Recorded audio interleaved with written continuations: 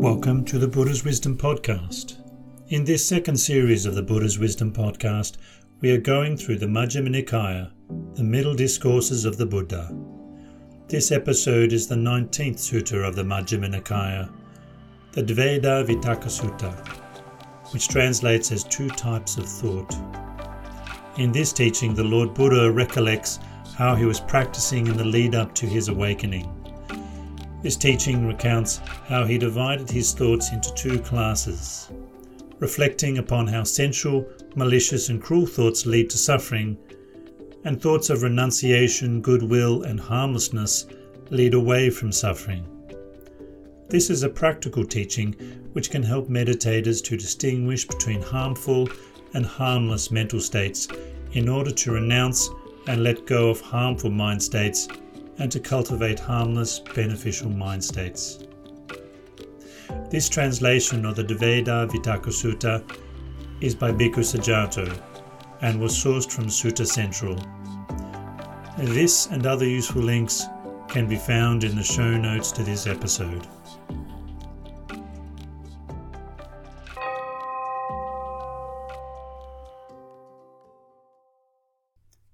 The Dvedhāvitakka Sutta. Two kinds of thought. So I have heard. At one time the Buddha was staying near Savatthi in Zeta's Grove, Anathapindika's monastery. There the Buddha addressed the mendicants. "Mendicants!" "Venerable Sir," they replied. The Buddha said this: "Mendicants, before my awakening, when I was still unawakened but intent on awakening, I thought, why don't I meditate by continually dividing my thoughts into two classes? So I assigned sensual, malicious and cruel thoughts to one class, and I assigned thoughts of renunciation, goodwill and harmlessness to the second class. Then, as I meditated, diligent, keen and resolute, a sensual thought arose. I understood, this sensual thought has arisen in me. It leads to hurting myself, hurting others, and hurting both. It blocks wisdom. It's on the side of anguish, and it doesn't lead to extinguishment. When I reflected that it leads to hurting myself, it went away. When I reflected that it leads to hurting others, it went away. When I reflected that it leads to hurting both, it went away. When I reflected that it blocks wisdom, it's on the side of anguish, and it doesn't lead to extinguishment, it went away. So I gave up, got rid of, and eliminated any sensual thoughts that arose. Then, as I meditated, diligent, keen, and resolute, a malicious thought arose, a cruel thought arose. I understood this cruel thought has arisen in me. It leads to hurting myself, hurting others, and hurting both. It blocks wisdom, it's on the side of anguish, and it doesn't lead to extinguishment. When I reflected that it leads to hurting myself, hurting others, hurting both, it went away. When I reflected that it blocks wisdom, it's on the side of anguish, and it doesn't lead to extinguishment, it went away. So I gave up, got rid of, and eliminated any cruel thoughts that arose. Whatever a mendicant frequently thinks about and considers becomes their heart's inclination. If they often think about and consider sensual thoughts, they've given up the thought of renunciation to cultivate sensual thought. Their mind inclines to sensual thoughts. If they often think about and consider malicious thoughts, their mind inclines to malicious thoughts.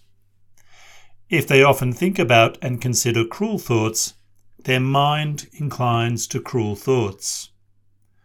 Suppose it's the last month of the rainy season, when the crops grow closely together and a cowherd must take care of the cattle.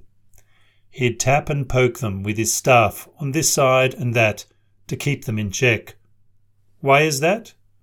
For he sees that if they wander into the crops, he could be executed, imprisoned, fined or condemned. In the same way, I saw that unskillful qualities have the drawbacks of sordidness and corruption, and that skillful qualities have the benefit and cleansing power of renunciation. Then, as I meditated, diligent, keen, and resolute, a thought of renunciation arose. I understood, this thought of renunciation has arisen in me. It doesn't lead to hurting myself, hurting others, or hurting both.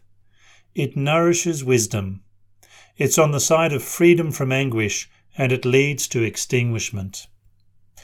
If I were to keep on thinking and considering this all night, all day, all night and day, I see no danger that would come from that. Still, thinking and considering for too long would tire my body. And when the body is tired, the mind is stressed. And when the mind is stressed, it's far from immersion. So I stilled, settled, unified, and immersed my mind internally. Why is that? So that my mind would not be stressed. Then, as I meditated, diligent, keen, and resolute, a thought of goodwill arose. A thought of harmlessness arose. I understood, this thought of harmlessness has arisen in me. It doesn't lead to hurting myself, hurting others, or hurting both. It nourishes wisdom. It's on the side of freedom from anguish, and it leads to extinguishment.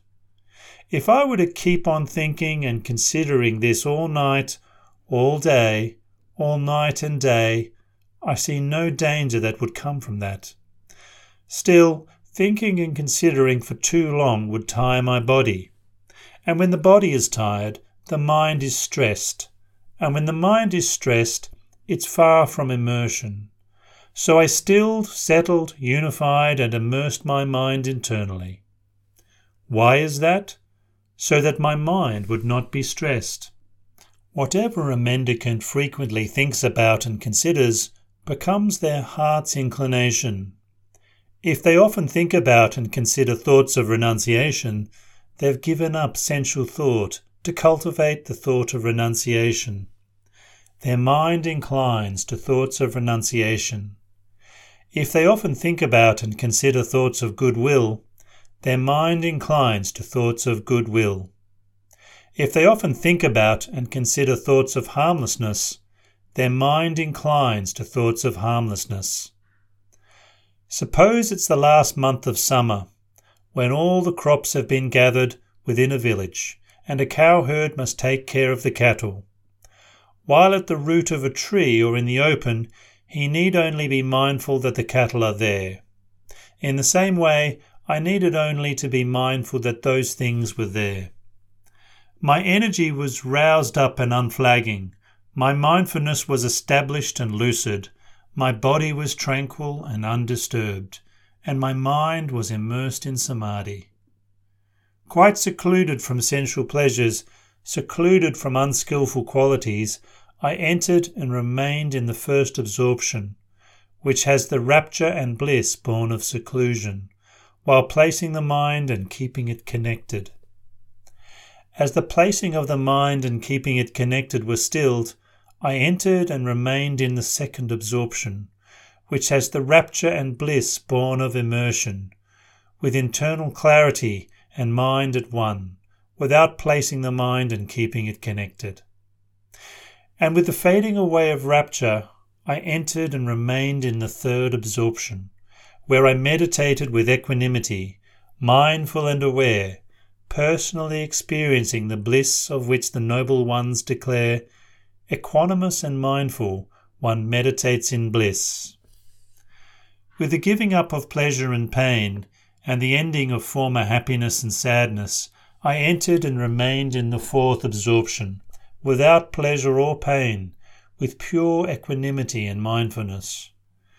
When my mind had immersed in samadhi like this, purified, bright, flawless, rid of corruptions, pliable, workable, steady, and imperturbable, I extended it towards recollection of past lives. I recollected many kinds of past lives with features and details. This was the first knowledge which I achieved in the first watch of the night. Ignorance was destroyed and knowledge arose.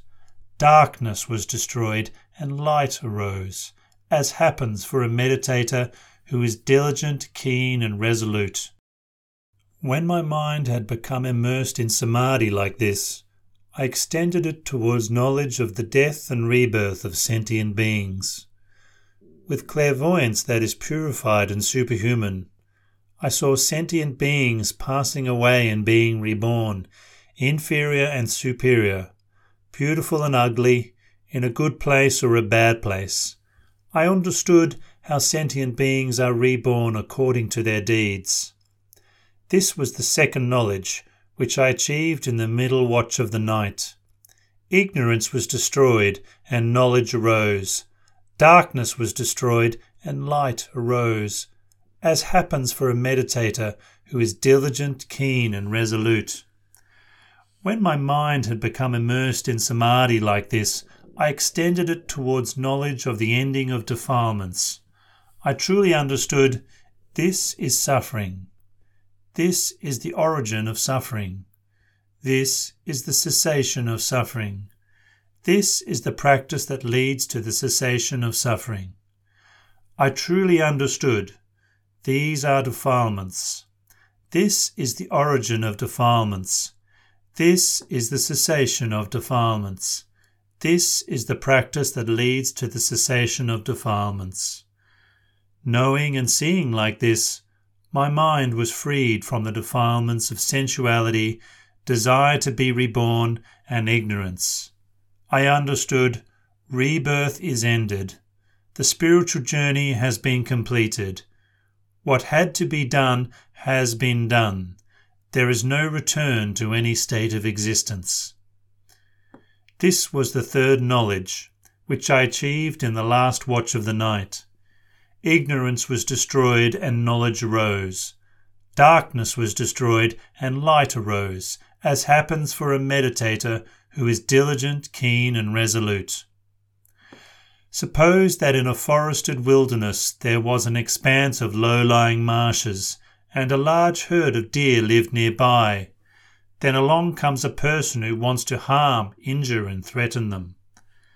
They close off the safe, secure path that leads to happiness and open the wrong path. There they plant domesticated male and female deer as decoys, so that, in due course, that herd of deer would fall to ruin and disaster. Then along comes a person who wants to help keep the herd of deer safe. They open up the safe, secure path that leads to happiness and close off the wrong path. They get rid of the decoys so that, in due course, that herd of deer would grow, increase, and mature. I've made up this simile to make a point, and this is what it means. An expanse of low-lying marshes is a term for sensual pleasures. A large herd of deer is a term for sentient beings. A person who wants to harm, injure, and threaten them is a term for Mara, the wicked. The wrong path is a term for the wrong eightfold path, that is, wrong view, wrong thought, wrong speech, wrong action, wrong livelihood, wrong effort, wrong mindfulness, and wrong immersion. A domesticated male deer is a term for greed and relishing. A domesticated female deer is a term for ignorance. A person who wants to help keep the herd of deer safe is a term for the realized one, the perfected one, the fully awakened Buddha. The safe, secure path that leads to happiness is a term for the Noble Eightfold Path, that is, right view, right thought, right speech, right action, right livelihood, right effort, right mindfulness, and right immersion. So, mendicants, I have opened up the safe, secure path to happiness and closed off the wrong path, and I have gotten rid of the male and female decoys. Out of compassion, I've done what a teacher should do who wants what's best for their disciples. Here are the roots of trees, and here are these empty huts. Practice absorption, mendicants. Don't be negligent. Don't regret it later. This is my instruction to you. This is what the Buddha said. Satisfied, the mendicants were happy with what the Buddha said.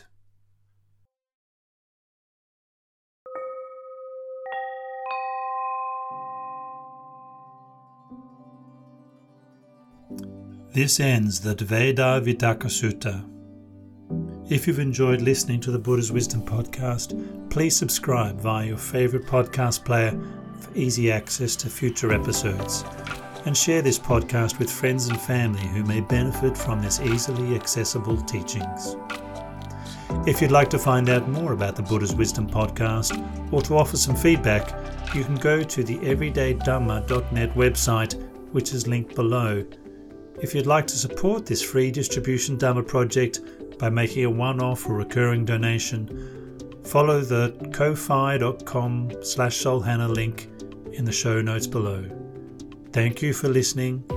May you all find happiness and peace.